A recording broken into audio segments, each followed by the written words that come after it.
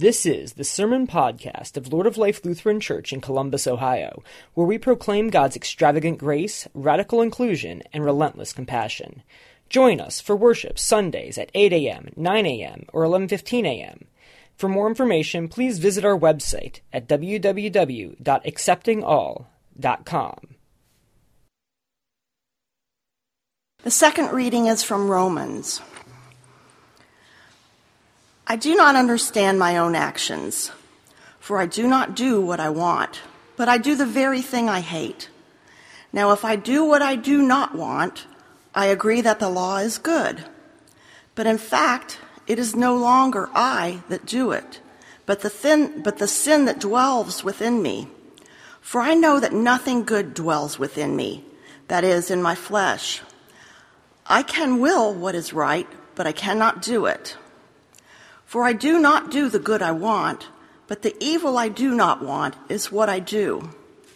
Now, if I do what I do not want, it is no longer I that do it, but sin that dwells within me. So I find it to be a law that when I want to do what is good, evil lies close at hand.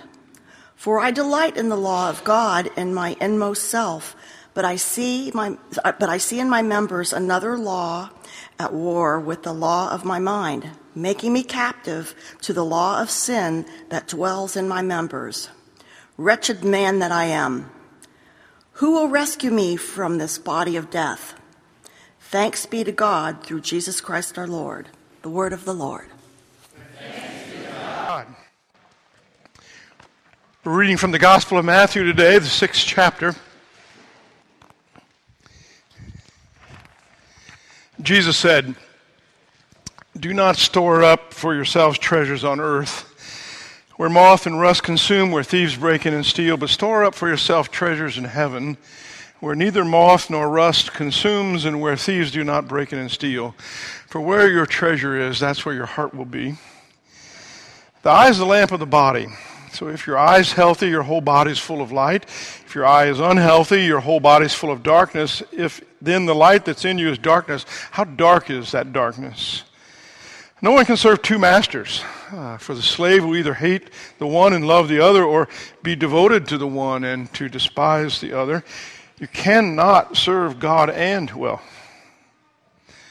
Therefore I tell you, do not worry about your life, what you'll eat or what you'll drink, or about your body, what you'll wear. Is not life more than food, and the body more than clothing? Look at the birds of the air. Neither do they sow, nor reap, nor gather into barns, and yet your heavenly Father feeds them. Are you not of more value than they?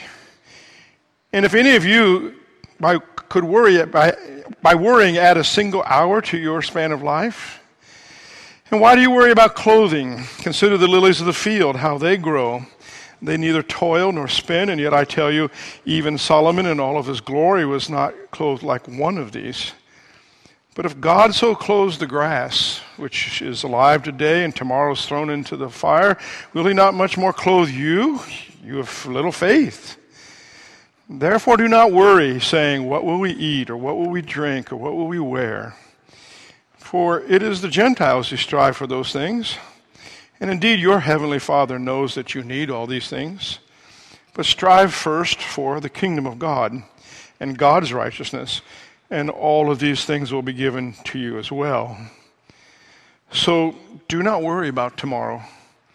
Tomorrow will bring worries of its own. Today's trouble is enough for today." Holy wisdom, holy word. Thanks be to God. Please be seated. Grace, mercy, and peace from Jesus the Christ. Amen.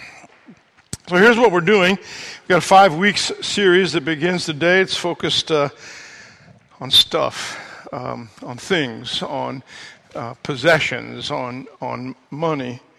We're going to read the same gospel each week. The one that you just heard is from Jesus' Sermon on the Mount. It's kind of a collection of great things that Jesus said, put all in 2 chapters there in Matthew. I want to challenge you to read it, not just on Sunday when you come to worship, but to read it in your daily life. This is not Pastor Jim talking. It's not a financial advisor. It's not the church. It's not some authority other than it's Jesus. It's Jesus sharing with his disciples about what life really is and how it works. And I've been blessed to have this framed picture. It's backed by the baptismal font right inside our back door for more than 2 decades. Couldn't go in and out of the house without seeing it. And yesterday I said, honey, I need to take it off the wall and bring it to church. And so it's sitting back there as just a reminder to me. And I want to remind you, you can't go wrong with the wisdom of Jesus. You can't. And it is worth sitting still with it for a while over and over and over again. And second, we're going to keep reading the first 2 readings that are chosen for us out of the lectionary, which is kind of an odd choice. What we want to do is we want to let the Spirit do the Spirit's work, and we want to make the connection between those lessons that were chosen by somebody else and by this piece of wisdom that we want to repeat for a couple of weeks. And the idea is that we don't like cherry-pick Scripture, that we don't like proof text, that we keep our brains engaged with all of Scripture. So that's what we're doing. 5 weeks, including next week when our One Body Grow team will be here, and we'll share something about what it was like to serve with the poor in Jamaica. And all of that's on the subject of more than enough. I want to say one other thing before we get out there, because I read Facebook. January 2015, we focused on this subject, very similar. We titled the series, Enough. We're not just doing that same series over. This is not a repeat. You can just go listen to that on the podcast. It's already on there. And it's not a rehash in that sense. And the reason we're coming back to the subject is because you told us that it really mattered in your life, and really appreciate it. And I've had the awesome experience of being with some people. They said, Pastor, that made a big difference in my life. And so we know that this subject of our things and stuff and money is where life is really lived, and we want to make sure that we keep it real. I'm also convinced that if you knew, in the same way that Jesus knew, that you have more than enough, and that you always have more than enough, that God's generosity is more extravagant than you can even imagine. I'm convinced that your life would not only feel differently, but I think you would live your life differently, and you'd be able to live it without worry about tomorrow, without fear, and you'd be able to live with more contentment and with more joy, and you'd be able to trust that God's got this thing. God's got this thing called life, and it's going to be okay. So that's where we're going. And here's where I want to start. I want to start with that second reading. It was kind of hard to read. John did a good job. Sounds like one of those to do, I do, I don't, I want, I don't. That's hard to do, to read out loud like that. But this is what Paul says. I don't understand my own actions. You know, the thing that I want to do, I just don't always do it. That's where I want to start. And because I don't think he's alone. And I especially think that's true when it comes to things and the managing of our things and our resources. And I want to give you just some examples, and I hope you'll be gracious with me with these, because they're all real and they're all with not that long ago. So I'm sitting with this guy. It turns out it's a pastor friend of mine, and he's got a cell phone. His cell phone screen is it's just smashed. You can't see anything on his cell phone. He can talk to it, but he can't use the thing. And he tells me that he's not going to be able to get his cell phone replaced until next February, because he can't afford it. Now, when he's telling me that, we're sitting in a craft brew pub. We're drinking beer that costs $9 a beer, and he's had his third beer. He's 30% of the way to fixing his cell phone. I just want to say that. And then, someone once told me that they were really concerned because they were not going to be able to afford their kids' school fees or their sports fees or their confirmation fees next year. And when they told me that, we were driving downtown in their brand new Mercedes. Someone once complained to me about all the overtime work that they were doing, which they were doing it because they had a bunch of debt that they were trying to do something with. And that's really important, to do something about your debt. But then they, on Facebook, posted that they just scored primo season sports tickets in Columbus. And every pastor has been here. We never talked about it, and there's some good reasons why. Someone has explained to you how, Pastor, right now I know the church needs the money, but we just can't really give right now because we just moved to this big house and we just got back from this trip to Europe and we just got to spend all our money getting that all paid for. And I don't ever say anything during those situations because it's like a taboo subject to begin with, and people really think that pastors are just trying to get into their wallet or something like that. But I never feel good about not saying anything. I never do. Someone once said that life's too short not to be honest with people. So here it is. You could replace your cell phone a lot faster if you drank Bud Light. Or if you just drank a few less, you could replace your cell phone. You could have cut into your family's debt a lot faster if you decide for 1 year, I'm not going to go to a sporting event.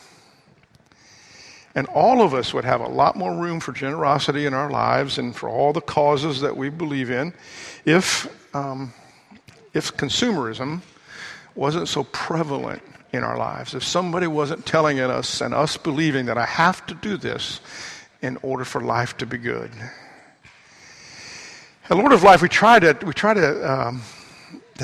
approach that head on. We teach a basic faith financial strategy, and it works. It's not about fundraising.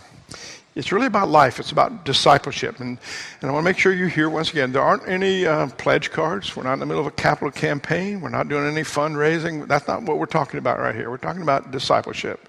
So here's what we teach about how you can faithfully and wisely manage your things. The very first thing, start by giving back the first 10% to God. Now, you do that in thanksgiving and recognition that God is the one that's given you everything that you have. And I know how this works. It's very tempting. I went to college. I worked hard. I work hard now. And I'm tempted to think at times that I receive because I work hard. But I receive because of God's generosity. And so the first thing is kind of make yourself a ground, make yourself a base, a spiritual centering, a reminder that God is generous, and that because of God's generosity, I have enough, and I will always have enough. And because the God who created the lilies of the field and the birds of the air is watching over all of us and knows what we all need, everything's going to be fine. So in order to make sure that's the base, the first thing I do is let go of some of what God gave me right away. Not at the end, but at the very beginning, the first 10%. And the hardest part about this, and people don't believe me, is not the 9, 10, 11, 12%, whatever it is that you're giving. The hard part is figuring out, how do I give it to God? What's God doing? Where's God doing it? What's the best place for it? And you expect me to say this, and I'm going to say that. I wouldn't do this job if I didn't believe it. I think a big part of that should be the church. God is doing great things everywhere in the world and many other places. And maybe it's not every church, but in the place, in the community where the forgiveness of sins is proclaimed, where water washes us clean in baptism, where we're fed at a table, where we're sent forth to serve, where we are healed and prayed for. That's a good recipient of what God is doing. But my point is not that you give to the church. My point is that you give back to God, the giver, the one who gave you everything, and you make that the baseline of what you're doing. It's an act of faith, and it changes how you forgive things, how you see things. Then, after you take that first step of saying, now I'm going to let go, and I still got this anxiety thing going on, then you say, I'm going to save the next 10%. I'm going to save it. Not forever. I like making sure people know that. The idea is not that you die and you put it in the casket with you and take it with you. That's not it. You save it until it rains. You save it until your kids need soccer cleats and you can't afford them.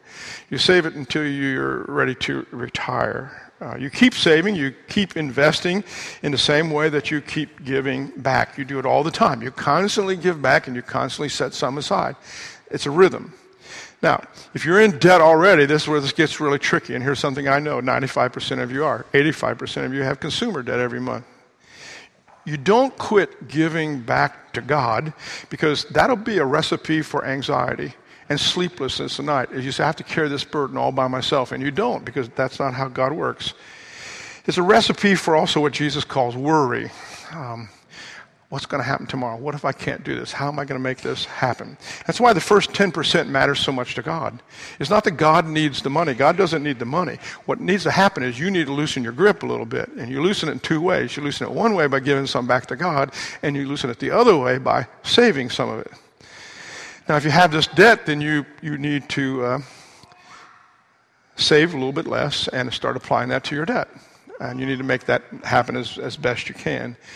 It really leads to the third part, and spend a little bit less. And that's the part where I wanted to begin today. Every other time when we've brought this forward, we've always started way back here at the tithe, give to God thing, and I guess you expect that when you come to church. But today I want to start with the other, because it usually sounds something like this. Give 10% to God, 10% and say, just do whatever you want with the other 8%. But you know and I know it's just not that simple. You have to learn to live mindfully and joyfully with the other 80%. Now this is really basic stuff. And I'm not trying to insult anybody here today. This is Pastor Jim. I'm just trying to be helpful. But this is a principle. This is like a principle of the universe. When you aimlessly spend money on less important things to you, you're going to have less money to spend on the things that are important to you. It's like a law of gravity. If you spend more over here, you're going to have less over here. That's how it works. And it's not ironic to me that the Ten Commandments begin with, you shall have no other gods before me, and then it ends down at don't covet the things that belong to your neighbors. And it's way more than financial advice. It's faith advice. It's life advice. After a really odd circumstance a couple months ago, friend of a person that was in a wedding calls up, and she and her husband want to meet and talk about some anxiety that they're experiencing. They're going to have to give up their house because they can't make it.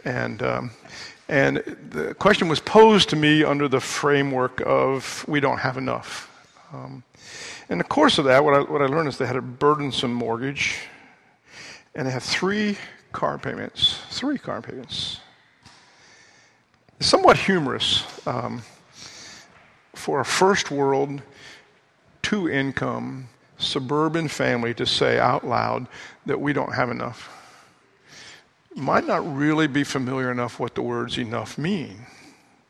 They were sacrificing amazing things. They were sacrificing peace and calmness and freedom from worry and guilt. They were sacrificing joy, and were sacrificing all of those things for square footage and some really expensive wheels that people told them they needed in order to be happy. And they weren't. And one of the things we know, and it's what causes this anxiety within us, is that can't control the future. We're making decisions right now. What's the future look like? And you can go the other way at this. You can be so frightened of the future that you can't take a step forward. Jesus himself says, tomorrow will have worries of its own. Today's trouble right now, that'll be enough for right now. It is enough today, says Jesus, to live in the moment. It is enough today to be wise and faithful and generous and grateful of all that you have. And with so many circumstances out there, outside of our life, that are outside of our control, it just kind of makes sense when Jesus says, just deal with the things that you can control. You can't affect tomorrow, just deal with today. And I think that's true, not just about money and not just about things. And here are some examples. If you want your kids, I just read this devotion this week, if you want your kids to know that they're going to be loved forever unconditionally, you just start teaching them right now about that God's going to be able to keep that promise, because you're not going to be able to. And don't subject them to the pablum of, if you believe this, or if you say this, or if you do this, then God will love you. God loves you right now and will be forever. Everybody's upset about what's going on in the world. I certainly am. If you want to change the world, you also have to change your own world. You have to change things right where you can. You have to change the things you can. If you're worried about what happens in my old age and I'm going to be in a nursing home and nobody's going to be making sense and who am I going to talk to, start talking right now to somebody who is never going to fail, who's going to be around. Start having a conversation with God right now. One of the wisest words that have ever shared with me, and I don't want him to come off wrong, especially with my wife sitting right here. A person said to me, Pastor, the only way you can celebrate 50 years of marriage is to be married for 50 years. Yep, that's exactly true. The only way you can have a deep relationship with God is to be willing to have a deep relationship with God.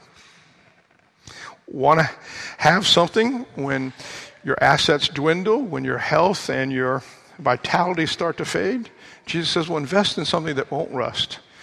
Invest in something that won't depreciate. Invest in something that they can't steal off the back deck of your house.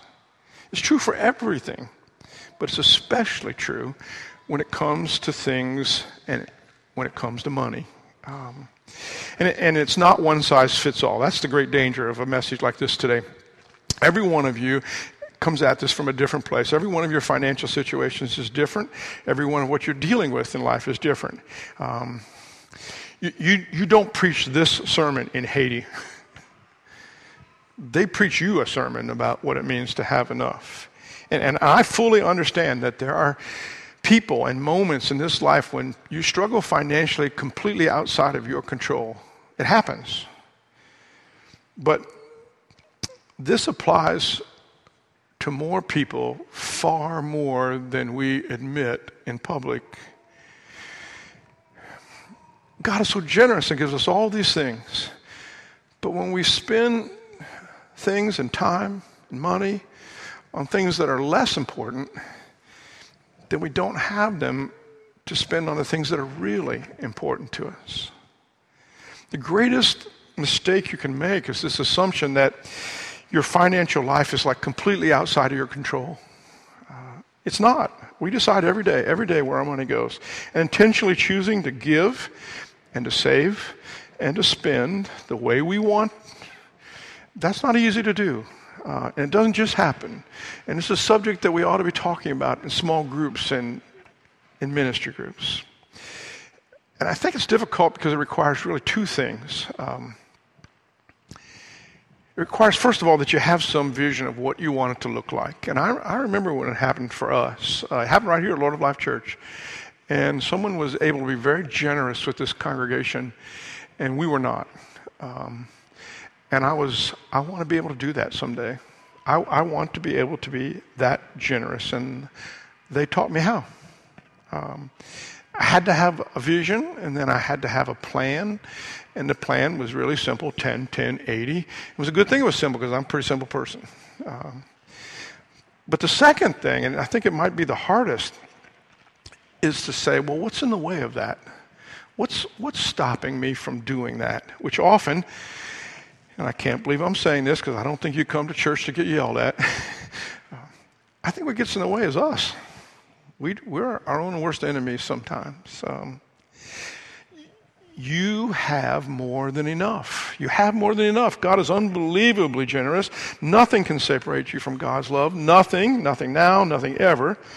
But choosing now to say, oh, that's a nice thing to know, versus I'm going to build on that. I'm going to trust that. That's a whole different thing.